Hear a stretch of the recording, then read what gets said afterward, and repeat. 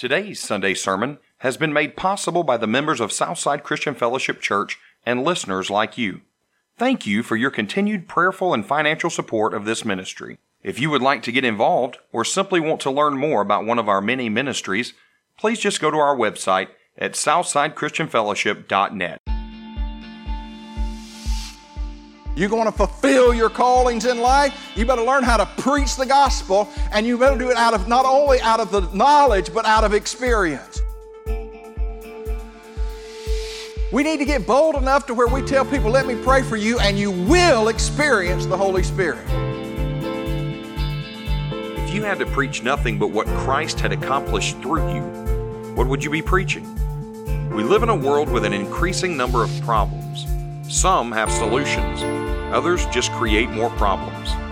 As Christians, we have an opportunity to show this world the ultimate solution in Jesus Christ.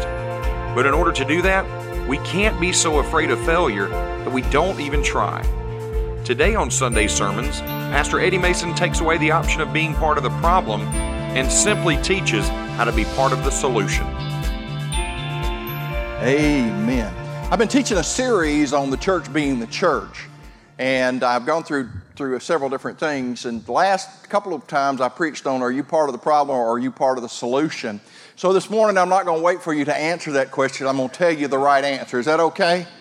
Turn to your neighbor and say, this is the right answer. I am part of the solution. Amen. So if you're acting like you're part of the problem, somebody needs to kick you in the rear. Amen? And start acting like who you're supposed to be. God called you to be part of the solution. If you're part of the church, you were chosen for that purpose. Jesus came to reverse the curse, to change those things. His death and resurrection came that we might have life and we might have it more abundantly. The enemy brings nothing but death, sickness, and disease. And so we want to see that these things are changed. The proof of that mission in operation of the Holy Spirit is through the church. You know, signs and wonders and miracles didn't stop. I don't care what cessationists say. You know, they can tell me that all they want to. I've seen too many people healed. I've seen too many people delivered. I've seen too many people feel the manifest presence of God Himself. I've seen this over and over and over and over again. So tell me all you want to, and I'll tell you, okay, come with me. We need to get bold enough to where we tell people, let me pray for you, and you will experience the Holy Spirit. See, we kind of reserve because we're afraid somebody might not feel it or something might not happen. It reminds me of when I was, my kids were little and they played baseball. And I coached several times, but this particular year I did, and they were 7 and 8 years old, and they were playing ball, and you know, and they'd get the ball, and the proper throw would be to second base or to home plate, and they'd holler, don't throw it, run it in. And I'm thinking, why? See, that's an instructional league. And so that's a time in their life when they need to be throwing it so they can learn how. Well, we want them to learn in practice, but if they learn in practice and they don't ever do it in the game, what good is it?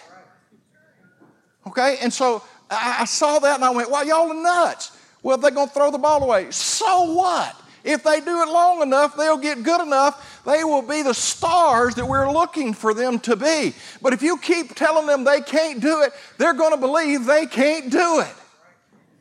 I think that's the dumbest thing I've ever heard. People get so upset about winning or losing for 7-year-olds. And I'm going, they all are nuts. Can I tell you that same thing is happening in the church? We're so afraid that something won't happen that we're afraid to do something to make it happen. You see, we don't even practice well. What do you mean? I give this church an opportunity every Sunday to practice. Amen. And you know the good thing about practice is God doesn't care. He will heal, deliver, set free anyway. He doesn't care if it's practice or not. See, this is not the main event. We've confused being the church with having church, and we think this is the main event. This is not the main event. This is the celebration center. This is the training center. This is the place where we come so that we can take it outside and change the world. That's what we've got to do with it. And so if you don't practice, it's not my fault. Let me say that one more time. If you don't practice, it's not my fault. I give you liberty. More than that, I give you liberty to throw the ball away until you learn how to throw it straight. You can mess up. I don't care. I'll help straighten you out. Well, yeah, but this is God's holy temple. Yes, we are God's holy temple, not this. This is a warehouse that used to be a garbage place. We are the temple of the Holy Ghost.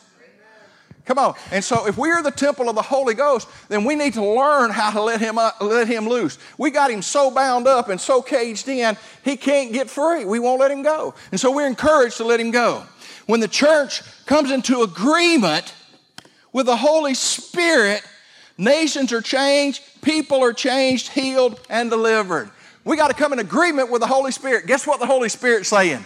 I want to heal them. I want to heal them. I want to heal them. We walk down the street and we see somebody that's got a sickness or disease, and we kind of look away, or we do this number, where we don't have to see them when we walk by them. And the Holy Ghost is saying, let me pray, let me loose. I want to pray for that person. I want to touch that person. I want to heal that person. You say, shh, shh, shh. I ain't got time for all that. Man, I'm on a mission.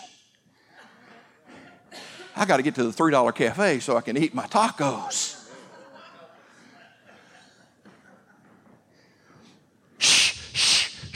I got to get to Walmart. I got stuff to buy.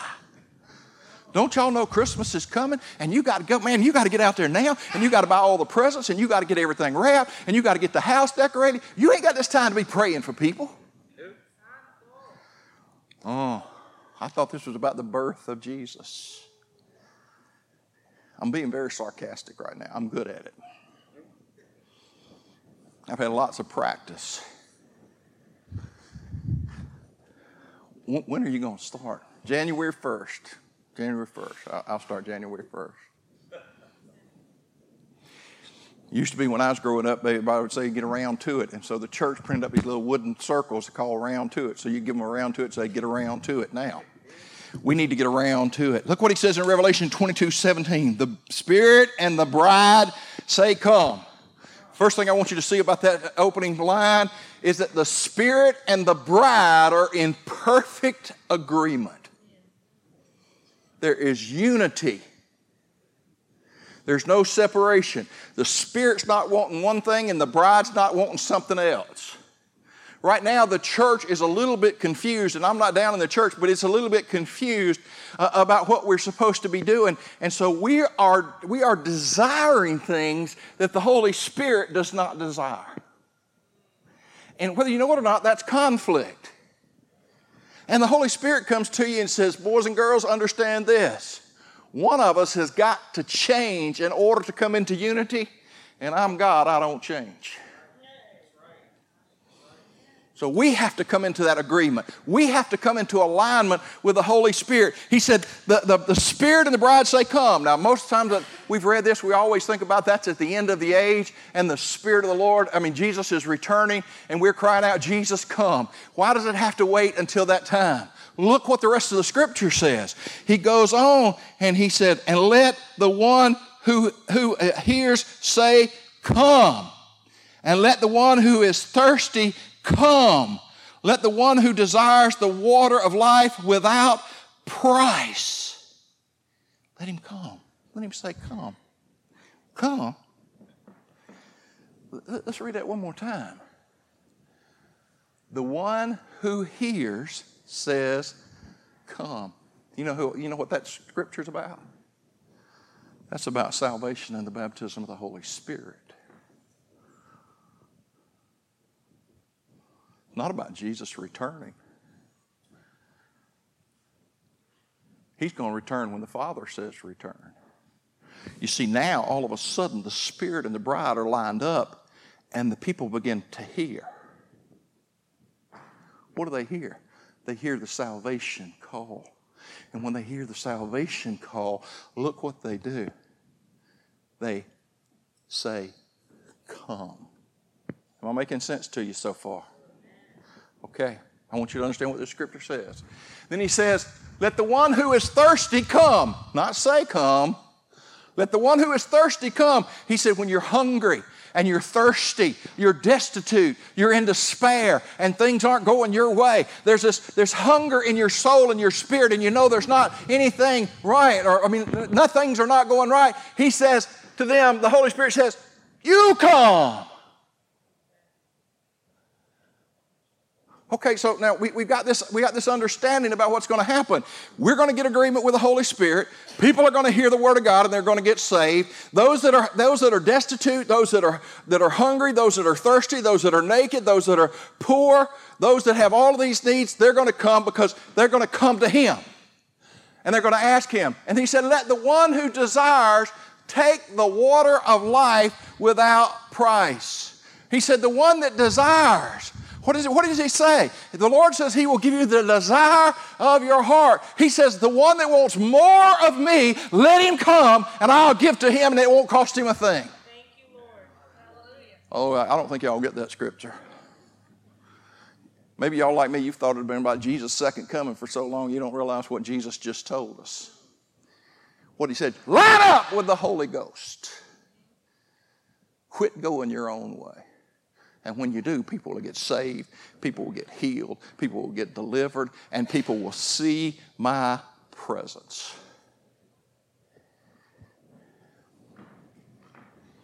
We want to come to that place where we see His presence. I read this 2 weeks ago, but let me read it to you again. The Ephesian believers, 12 of them, became spiritual powerhouses after being filled with the Holy Spirit. They multiplied into 100, then 5,000, then tens of thousands. The church exploded in power. The temple of Diana was eventually emptied and destroyed. Ephesus became the Christian citadel and known throughout the Roman world. If you go back, and I'm going to read a scripture in a minute, it's going to tell you that the way that Paul went into Ephesus was in power. He didn't try to persuade them with his intellectual ability. He went in there and blew their doors off. How did he blow their doors off? He loved them, and nobody had loved them like he loved them. You see, he saw the sick and afflicted, and he prayed, and they were healed. He saw the dead, and he raised them. That'll stir up some people. That gets some people stirred up. He wasn't there but 2 years. But for centuries. Turn to your neighbor and say, centuries. That's 100 years at a clip. For centuries, the Ephesian revival continued to blaze. Turn to your neighbor and say, Paul was just one person with the Holy Ghost. Ooh. You know what? Paul came in agreement with the Holy Spirit, and he went to Ephesus because the Holy Spirit directed him to go to Ephesus. He found some believers that believed in the baptism of John, who believed in repentance, and he led them into salvation and the baptism of the Holy Spirit. And those 12 people got so on fire that they wound up leading 100 people, and those 100 began to lead thousands, and those thousands began to burn until the Temple of Diana was completely done away with and destroyed. The seventh wonder of the old world was completely annihilated because one man dared do what the Holy Spirit asked him to do. And this is what Paul said, I'll go if you will.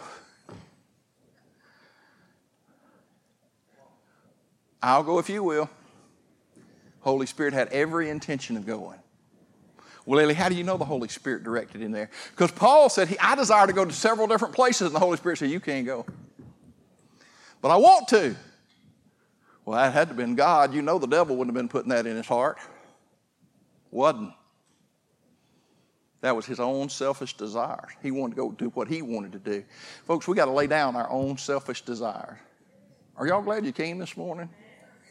Well, 4 of you are anyway. I'm glad you're here too. If we believe we can do this, we can see a nation change. We can see the globe change. The apostles preached to the entire known world. 12 men without an airplane, or an automobile, or a train. They did have a boat. Are you listening to me? Are you hearing what the Spirit of the Lord says? I challenge you this morning with faith. I want you to begin to believe you are who God said you are. I want you to quit believing what everybody else is telling you. I definitely want you to quit listening to the lies of religion. I want you to listen to the power that's in the Word of God and say, I am who God says I am. And God says that I am the temple of the Holy Spirit. The Godhead dwells in me bodily. That means the power of God dwells in you. The Father sent Jesus to save us. Jesus sent the Holy Spirit to empower us. And what we're doing with it, we're not using the power that we've been empowered with. We think sometimes if we get up here and dance a little jig and get a little bit excited that everything is going to be all right. Let me tell you what, everything doesn't get all right when you dance a jig. Well, if you lay hands on a few people and they fall out. No, what happens is the people in the church get on fire and they set everything in the road on fire. I've told this story before, but I'm going to tell it to you again. My uncles were they were farmers. Number one, they were dairy farmers, but they raced horses as a hobby. And the horses they raced weren't thoroughbreds, they were purebreds. If you don't know the difference between a purebred and a thoroughbred, the purebred runs behind it's a little sulky that runs behind it. And so they hook this little sulky up, and the jockey or the driver sits back there. And so they like to do that. And so they were pulling horses to Kentucky. And my uncle had 4 horses in one trailer, and one of the grooms named Ed had 4 horses in the trailer, and he told Ed, because Ed was known to be just a little bit laid back and slow, and he wouldn't push it. He told Ed, he said, you keep up with me. And so they're running down the road, and my uncle Luther looks in the back window, he looks in the rearview mirror, and he sees that for almost a half a mile, the median's on fire. And so he pulls over, and Ed pulls over with him, and the tire on the back of the trailer has been shredded, and it's gotten so hot that it's catching on fire. Now, when you got rubber catching on fire and you put it with dry grass, you know what happens? Fire. And it's hard to put out. For over a mile and a half, this man spread fire everywhere. And he asked me, he said, why didn't you stop? He said, Mr. Luther, you told me to keep up.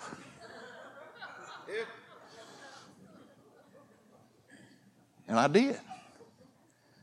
I loved Ed. He's such a gentle spirit. A mile and a half, the median was set on fire.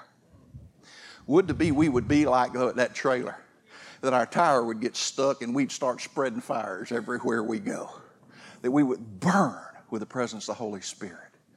You know, I'm going to mix metaphors here just a little bit, but the other thing is it says that we are, out of our bellies flow rivers of living water. You know, have you ever imagined what that looks like? You ever really thought about that? No, we just kind of take it for granted. I have a vivid imagination. The only person that has more of one is Herman. He goes crazy with this stuff. But I get this picture, and the first thing when it said we have rivers of living water, the first thing I saw was a fire hose. A fire hose has got a nozzle on it. It's about that big around, and that stuff comes out under pressure. And it is just flowing. And I thought, wow. And then I began to see, Teletubbies. Anybody sing Teletubbies? Don't act so holy now. I know it's no good, but anyway. And they got this big old thing here. All of a sudden I said, no, that thing coming out of me, it's as big as my gut. That water's just flowing. See, y'all don't get to distribute as much of the Holy Ghost as I do because y'all ain't got a big belly as I got. Because out of my belly flows rivers of living water. Do you believe what God said? Some of us got it dammed up. We're not letting it flow. And if we don't let it flow, we're never going to know what God called us for. I have people tell me all the time, I got to know what I'm called for. I got to know my purpose. Why don't you just start doing and let God define you? Just start doing the stuff. God will take care of all the rest of it. Well, no, I got to know what my purpose is. That way I can focus on it. Well, your purpose is to glorify God. So figure out how to glorify Him and glorify Him. The manifestation of the Holy Spirit through signs, wonders, and miracles was the catalyst to the great harvest of disciples. Notice I didn't say a great harvest of souls. How do you know they became disciples? Because the 12 won 100, who won 1,000, who won tens of thousands, and the discipleship went on for centuries. Everybody put on your steel-toed shoes now, because I'm fixing to tell you the truth. If you are not ministering to people in public, you are not a disciple of Jesus Christ. That's the bottom line. He didn't send us in to be glory hogs. He brought us in to do the work of the gospel. Look what Paul said in Romans 15:18. I will not venture to speak anything except what Christ has accomplished through me. Huh? Through who? Say that one more time. Through who? If you had to preach nothing but what Christ had accomplished through you, what would you be preaching? For I will not venture to speak of anything except what Christ accomplished through me to bring the Gentiles to obedience, by word and deed, by the power of signs and wonders, by the power of the Spirit of God, so that from Jerusalem all the way down to Illyricum, I have fulfilled the ministry of the gospel of Christ. I have what? Fulfilled. Turn to your neighbor and say, fulfilled. You're going to fulfill your callings in life. You better learn how to preach the gospel, and you better do it not only out of the knowledge, but out of experience. You can't have an experience until you get out there and do something. You've been listening to Sunday sermons from Southside Christian Fellowship Church, a place where you are loved, accepted, and received, a place of healing, a place of prayer, a place of hope. We invite you to join us this Sunday and every Sunday. For service times, location, and other information about the church, please visit our website at southsidechristianfellowship.net. Again, that's southsidechristianfellowship.net. As we wrap up today's message, we would like to once again thank you for listening. We would like to also have Papa Herman, an elder at Southside, to speak a Father's blessing over you.